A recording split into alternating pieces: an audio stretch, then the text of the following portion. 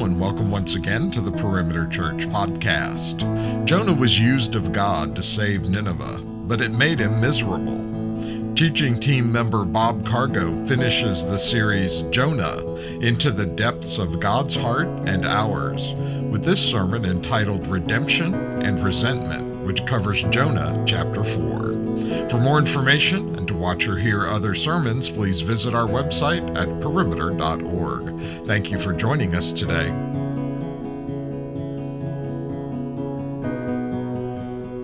But it displeased Jonah exceedingly, and he was angry. And he prayed to the Lord and said, O Lord, is not this what I said when I was yet in my country? That is why I made a haste to flee to Tarshish, for I knew that you are a gracious God and merciful, slow to anger and abounding in steadfast love, and relenting from disaster. Therefore now, O Lord, please take my life from me, for it is better for me to die than to live. And the Lord said, Do you do well to be angry? Jonah went out of the city and sat to the east of the city and made a booth for himself there. He sat under it in the shade until he could see what would become of the city. Now the Lord God appointed a plant and made it come up over Jonah, that it might be a shade over his head, to save him from his discomfort. So Jonah was exceedingly glad because of the plant. But when dawn came up the next day, God appointed a worm that attacked the plant so that it withered. When the sun arose, God appointed a scorching east wind, and the sun beat down on the head of Jonah so that he was faint. And he asked that he might die and said, It is better for me to die than to live. But God said to Jonah, Do you do well to be angry for the plant? And he said, Yes, I do well to be angry enough to die. And the Lord said, You pity the plant for which you did not labor, nor did you make it grow, which came into being in a night and perished in a night. And should not I pity Nineveh, that great city, in which there are more than 120,000 persons who do not know their right hand from their left, and also much cattle? This is the word of the Lord. Amen. Would you pay attention to the screen and would you prayerfully read with me this prayer of illumination? Father, you give us the true bread from heaven, for the bread of God is he who comes down from heaven and gives life to the world. Come down, we pray, and feed your people who are gathered and who hunger and thirst for your word. Amen. Thank you. Please be seated. You know, there are several books of the Bible that have a rather abrupt ending, a surprise ending, a truncated ending. But I think of all the books of the Bible of which that is true, the book of Jonah takes the cake.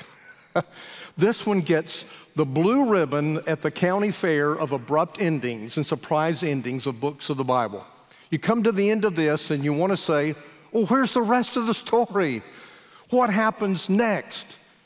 What's the point? What a strange ending and what a strange story, right? In case you're new, let me review for you what this is all about. God comes to Jonah and tells him to go to Nineveh to preach. That would be to his east. And so what does Jonah do? He runs as fast as he can to the west, trying to get away. God comes to grab him and forces him to come back. Though he's wandered away like a wandering child, God forces him to comply. And he goes and he preaches to the Ninevites. And he preaches what I think is, in my opinion, still that word of warning. And though he gives them this word of warning, they intuit and they guess that this God of judgment may also be a God of grace and mercy. And so they don't know anything about the God of Abraham, Isaac, and Jacob. They don't know Yahweh. They don't know anything about the sacrificial system in the temple and all those things that prefigured the sacrifice of Christ for us. But still, they repent, and God saves the whole city. If this were a Billy Graham crusade, I would imagine Billy Graham would have said, it was an outstanding crusade. But Jonah is not like Billy Graham. Jonah is very unhappy about all this repenting that's going on. Jonah, in fact, as he sees thousands and thousands and thousands of Assyrians repenting and being spared, he is extremely angry. What in the world is going on here? What's up with this prophet named Jonah? What kind of guy is he? And the answer is, he is a prophet who is very human and very fallen and very sinful. In fact, he is a lot like me, and he's a lot like you. He is like every one of us in this room. Throughout this whole story, Jonah is filled with these three things. He is filled with fear, with anger, and with resentment. And all of that comes to a head as he sees these people repenting. And he goes up on the hillside hoping that they won't repent and that God will destroy them. Let me ask you, have you ever experienced fear, anger, or resentment because of the providential, loving work of God? I don't know about you, but I have. And about you have too. Let me give you a statement and then ask you a question. The statement will be one of the most important sentences of this sermon, so I hope it sticks with you. The statement is this: our resentments reveal our idols. Our resentments reveal, they expose, they lay bare our idols. Let me ask you this question. What is it these days for you that's making you fearful or angry or is filling you with resentment? It's a sign that points to your idol.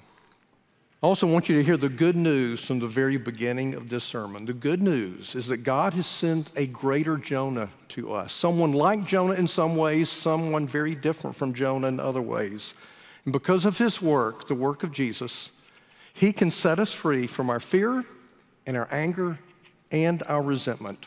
What does that work look like? It looks like two things. Hear me very well. It looks like forgiveness and it looks like alignment.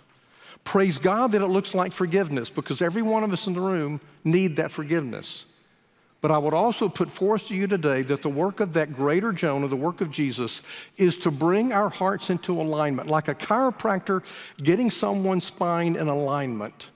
He wants to get our hearts in alignment with three things: His word and His will, His grace and His compassion, and His call and His kingdom. When our hearts are aligned with those three things, my friends, we will find our hearts full of joy in what God calls us to do.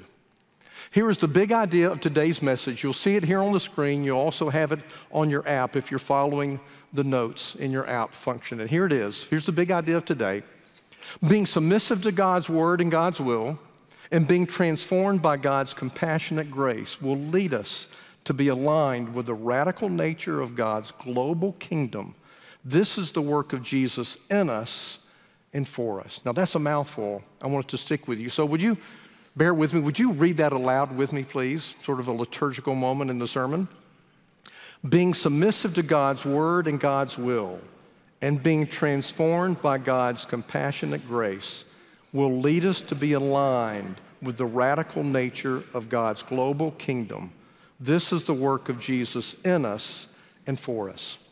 We want to look at all of that today by looking at three ideas that support it. That is God's word, God's grace, and God's kingdom. So that's where we're going. The title of this series is Deeper into God's Heart and Ours. And if chapters 1 through 3 haven't exposed to us the heart of God and our own hearts, chapter 4 certainly will. So let's dig in as we look. First of all, it's this: God's word and God's will. God's word and God's will. And what I would exhort you to do is this: be submissive to God's word and will and keep learning it more deeply. God's word and God's will. Be submissive to God's word and will. And the second part is so important. Keep learning it more deeply. See, all this begins with understanding His will by understanding and receiving His word. Let's review what happens in chapter 1 and also in chapter 3. Chapter 1, verse 1, the word of the Lord came to Jonah, son of Amittai. Then chapter 3, the word of the Lord came to Jonah a second time. Go to the great city of Nineveh and proclaim to it the message I give you. Now here was Jonah's problem in relation to the word of God. It surprised him. It rattled his cage.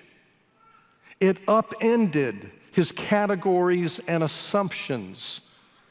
It exposed his idols and the affections of his heart that didn't reflect God's heart. And every problem that Jonah encounters in this book, and there are lots of them, right? Ever been swallowed by a big fish and then vomited out? I don't think so. Every problem he encounters starts with this, that he simply wasn't submissive to the Word of God, and he wasn't willing to let the Word of God take him deeper into the heart of God. Now, Jonah experienced the Word of God, given that he was an Old Testament prophet. He experienced the Word of God as a direct revelation. We have something even better. We experience the Word of God as a written revelation, the Scriptures of the Old Testament and the New.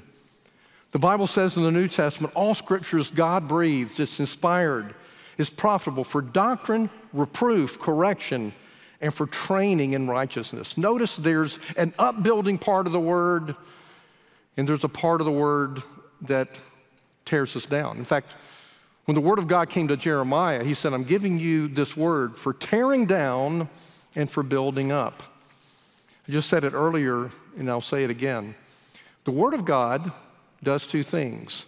It comforts the afflicted, and it afflicts the comfortable. So my exhortation to you is this: go deeper and deeper in God's Word. Look for Christ Jesus in the Word of God, and let Christ in the Scriptures bring comfort to your worried and tired and broken heart. Let the Word of God do that for you. And also my exhortation to you is this: let the Word of God rouse you out of your comfortable places. Don't be like Jonah. Instead, let the Word of God surprise you. Let it rattle your cage. Let it upend your categories and your assumptions. Let it confront your idols and destroy your idols. Let me tell you a little story that came from my days of seminary. I attended Trinity Evangelical Divinity School in Deerfield, Illinois. The shorthand version of that is TEDS, because Trinity Evangelical Divinity School is just too long to say. So I went to TEDS, and as I was there, I met a student who had transferred there from Princeton Theological Seminary, very different seminaries. And I was standing one day in line with him at the sandwich and coffee shop on campus, and knowing that he used to be at Princeton and now had come to TEDS, I said, what do you see is the difference between these theological environments? And I'll have to confess, and I'll give you a warning, his answer I didn't like. His answer made me uncomfortable. But the more I thought about it, I think his answer was true, and it's accurate, and it's right on target. He said, the difference is this: theological liberals don't take the Word of God literally, and too often we evangelicals don't take the Word of God seriously. I said, what do you mean by that? He said, when a theological liberal sees something in the Bible they don't like, they find an intellectual way to dismiss it.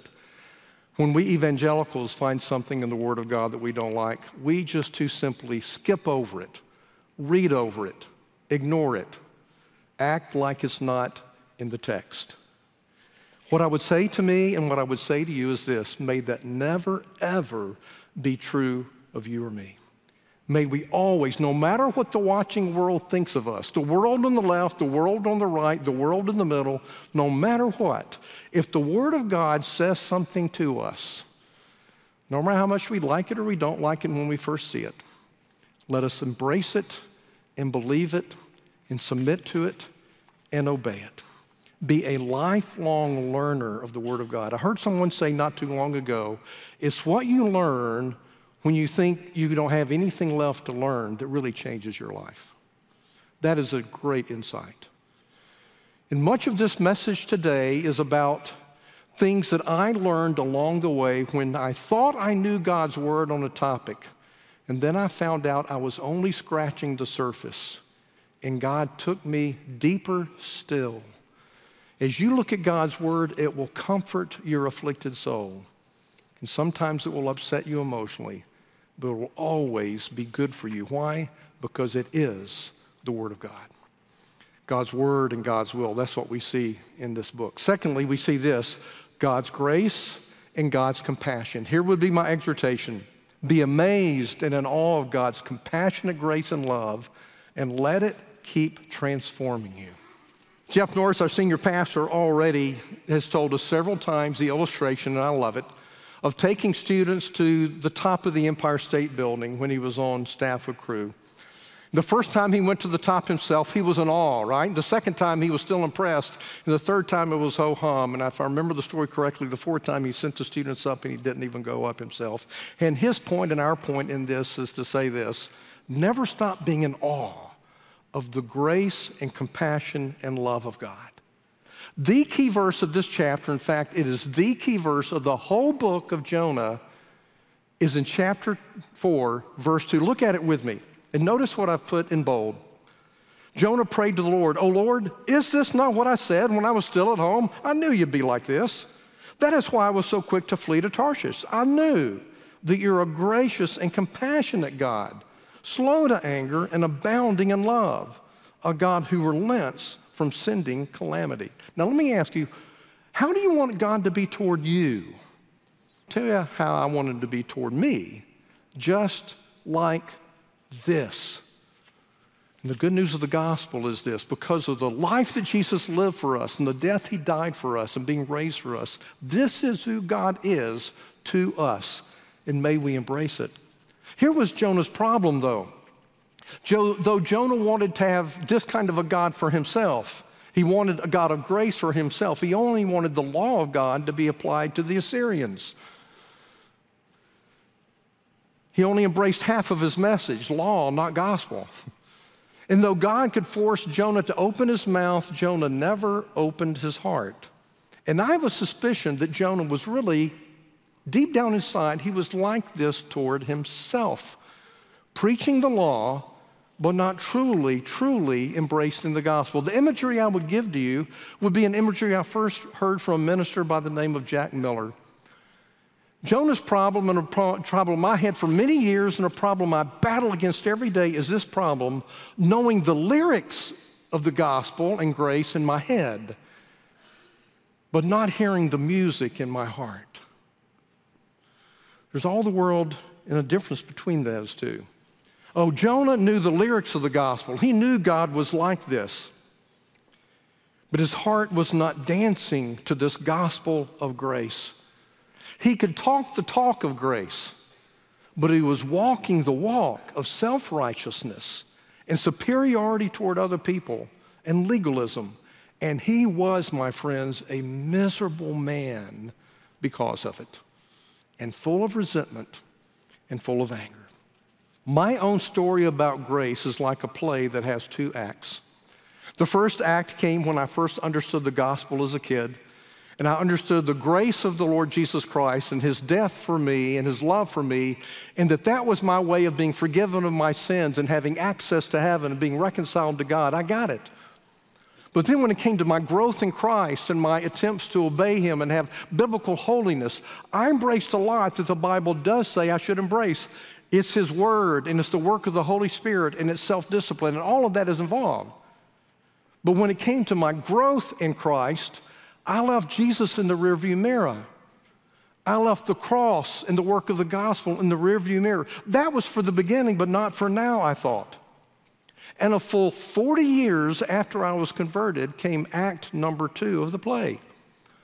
Margaret and I attended a conference led by Jack and Rosemarie Miller. It was a study of the book of Galatians, and it was about the centrality of grace and of the gospel for everyday Christian living and for our growth in holiness. And I will never forget it. At this 5-day conference on day number 2 or number 3, I can remember it as if it were last week, exactly where I was sitting in the room. Margaret Ann is sitting next to me, and she leans over to me and says, "Is all of this true?" I said, "Yes, it is." And then she said, "I've never heard this before." And I want to tell you, not only had I been her husband for 10 years, I'd been her preacher for 10 years. And she had never heard it. And I thought, I've missed something huge.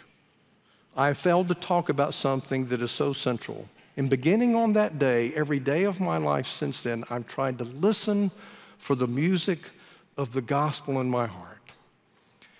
It's probably not another way to say this better than a poem I shared with you many, many years ago, over a decade ago now, if I remember correctly, by John Bunyan, who was the author of Pilgrim's Progress. And this is what he said: "Run, John, run, the law commands, but gives us neither feet nor hands."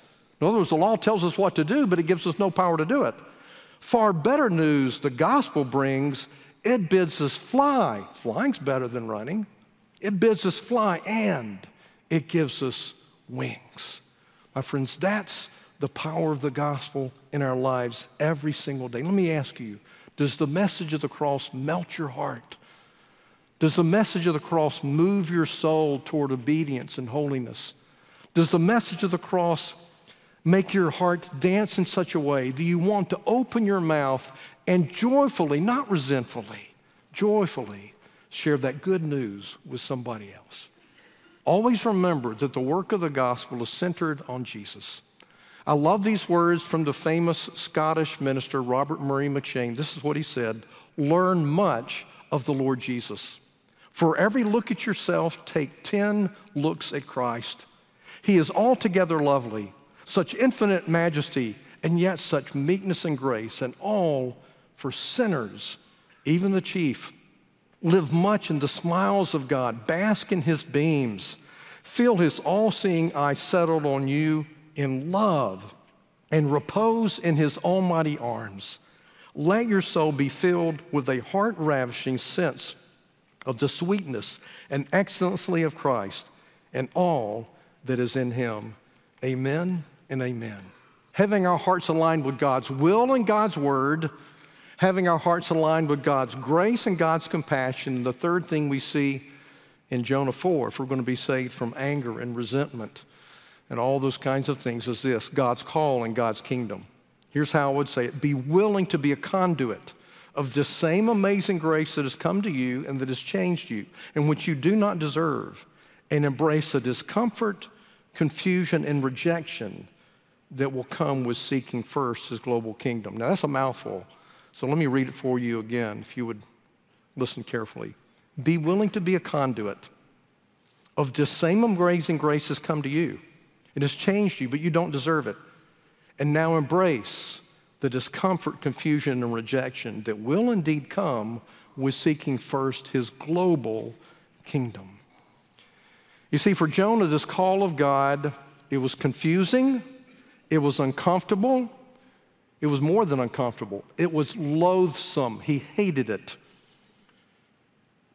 And he knew that it would lead to his being rejected by his family and his friends. Let me explain what that means. Caleb and Jeff have explained it, but I'll explain it again. The best way for me to explain it is this. When our kids were little, we found a little children's book about the book of Jonah. And here was the opening line of this children's book about the book of Jonah. It said, once upon a time, there was a little mouse named Jonah. And one day, God told Jonah to go to Cat City. That's the idea in this book. For a mouse to go to Cat City is to go to a place that there are mean, angry, strong enemies that want to destroy you. And that's what's happening in this book. You see, the Assyrian kingdom was the powerful kingdom in the Middle East at this time. And they were cruel, cruel people. And everyone in Israel was fearing that indeed what was going to happen was that Assyria was going to come and conquer and destroy Israel, and that's just exactly what happened. And I have to tell you, part of the reason it happened is because Jonah came and preached, and they were spared. And Jonah knew that doing this would make him the most hated prophet in Israel. The reality is this: Jonah loved his own comfort, and Jonah loved his own reputation, and Jonah loved the approval of the people around him more than he loved the salvation of sinners and the expansion of the kingdom of God, and more than he loved the glory of God. My friends, that's something every one of us in this room will wrestle with all the time. Do I love the expansion of the kingdom and the glory of God and the salvation of sinners more than my own comfort, my own reputation, and my own approval in the eyes of other people? Jonah sat on that hillside angry and resentful because he could not bear the thought of embracing his shared humanity with these dogs, these Gentile dogs who were Assyrians. And not only a shared humanity, but now a shared faith and a shared experience of the grace of God. And it was just too much for him. The story of the vine and the worm is so important in all of this. Basically, God uses the vine to say to Jonah, oh, Jonah, you are very capable of compassion, but your compassion is self-centered. That's the problem. The book of Jonah, my friends, is a call of God for us to obey what Jesus said on the Sermon on the Mount. And he said this, love your enemies, bless those who curse you, do good to those who hate you, and pray for those who spitefully use you and persecute you. And that's what Jonah was called to do for the expansion of the kingdom. You know what? That's what God's calling us to do for the expansion of the kingdom and the glory of God. Someone recently sent me an article written by a man by the name of Dr. Russell Moore. He's a theologian and pastor and a commentator on all kinds of current political and cultural issues. And he's written an article with a funny title. It's called, When the South Loosens Its Bible Belt. It's an article basically about a trend, and that is of more and more Southerners who would call themselves evangelicals, but they stopped going to church, and they've really stopped looking to the Bible to determine what they do and what they believe, but they would still call themselves evangelical believers. And in that article, Dr. Moore has 4 sentences that perfectly describe what's going on with Jonah. This is what he says. There's a world of difference between confident and combative Christianity. Confident Christianity constantly reminds us that this life is less important than the next. It demonstrates something of what it means to forgive and serve one another and be on mission together within a true physical local body of believers. Combative Christianity, quote unquote, tries to differentiate us culturally, politically, or racially from those deemed to be the irredeemable enemies. For Jonah, the Assyrians were irredeemable enemies, but they were not for the Lord. For the Lord, they were redeemable, and he turned them from enemies into his people. The book of Jonah, my friends, is a call for us to look to our enemies and love them and serve them and joyfully give them the good news of Jesus. This book of Jonah screams that God's kingdom is a global kingdom. Jonah didn't understand that. Israel didn't understand that. And that's one of the main reasons judgment came to Israel through the Assyrians and through the Babylonians. They didn't get it, that God's kingdom is a global kingdom. And even more so now, God is forging into one body of believers, people who are different from one another, culturally and politically and racially and in every other way. But what binds them together is the kingdom of God and the grace of Jesus. And how will the world know that we're really disciples of Jesus? Jesus said it this way, because you love one another and because you love this watching world and you're willing to take to them my grace. That's how they'll know. My word. If there's ever a book of the Bible that comforts the afflicted, it's the book of Jonah. I squirm every time I read it. But every time I read it, it's good. But not only does the book of Jonah afflict us in our comfort, the book of Jonah comforts us in our affliction, especially if that affliction is that we feel the conviction of the Holy Spirit. One of the ways this book is a great comfort to me is this. Jonah was a scoundrel of a preacher, but God did not reject him. God hung on to him, and I think God changed him. I'm more of a scoundrel than Jonah was. I'm a scoundrel preacher, and my only hope is the grace of God that he would not reject me, but that he would work patiently with me and keep forgiving me and keep changing me little by little more into the image of Jesus. The way I would summarize what this whole thing is about in terms of Jesus as our greater Jonah and what God will do for us is this. Our empowerment for this, I said, as our calling for the Great Commission, our motive for this and our source of forgiveness when we fail in this is the greater Jonah, raised on the third day, but fully embracing the redemption of detestable people like each of us. He was submissive to the Father's will, not like Jonah, was and is the perfect embodiment of God's compassionate love and grace, and he is the loving Lord of his kingdom of priests, chosen from among every tongue and people and nation and tribe. The Lord of love is our example and is our source of supernatural love for all around us and all around the world. The Great Commission in this book. Jesus and Jonah. Jonah ran away from God's calling. Jesus ran toward God's calling. Jonah hated the people to whom he preached. Jesus loves us to whom he preaches. Jonah descended into the belly of the whale and the fish and into the depths of the sea. Jesus descended into death itself and into Hades. Jonah reappeared after 3 days. Jesus was raised from the dead after 3 days. Jonah went up on the side of the hill, not to weep for the city, but to hope for its destruction. Jesus went outside Jerusalem on a hill, and he wept for Jerusalem, and he died on a hill outside of Jerusalem so that you would not be destroyed and I would not be destroyed. My friends, here is the gospel in the book of Jonah.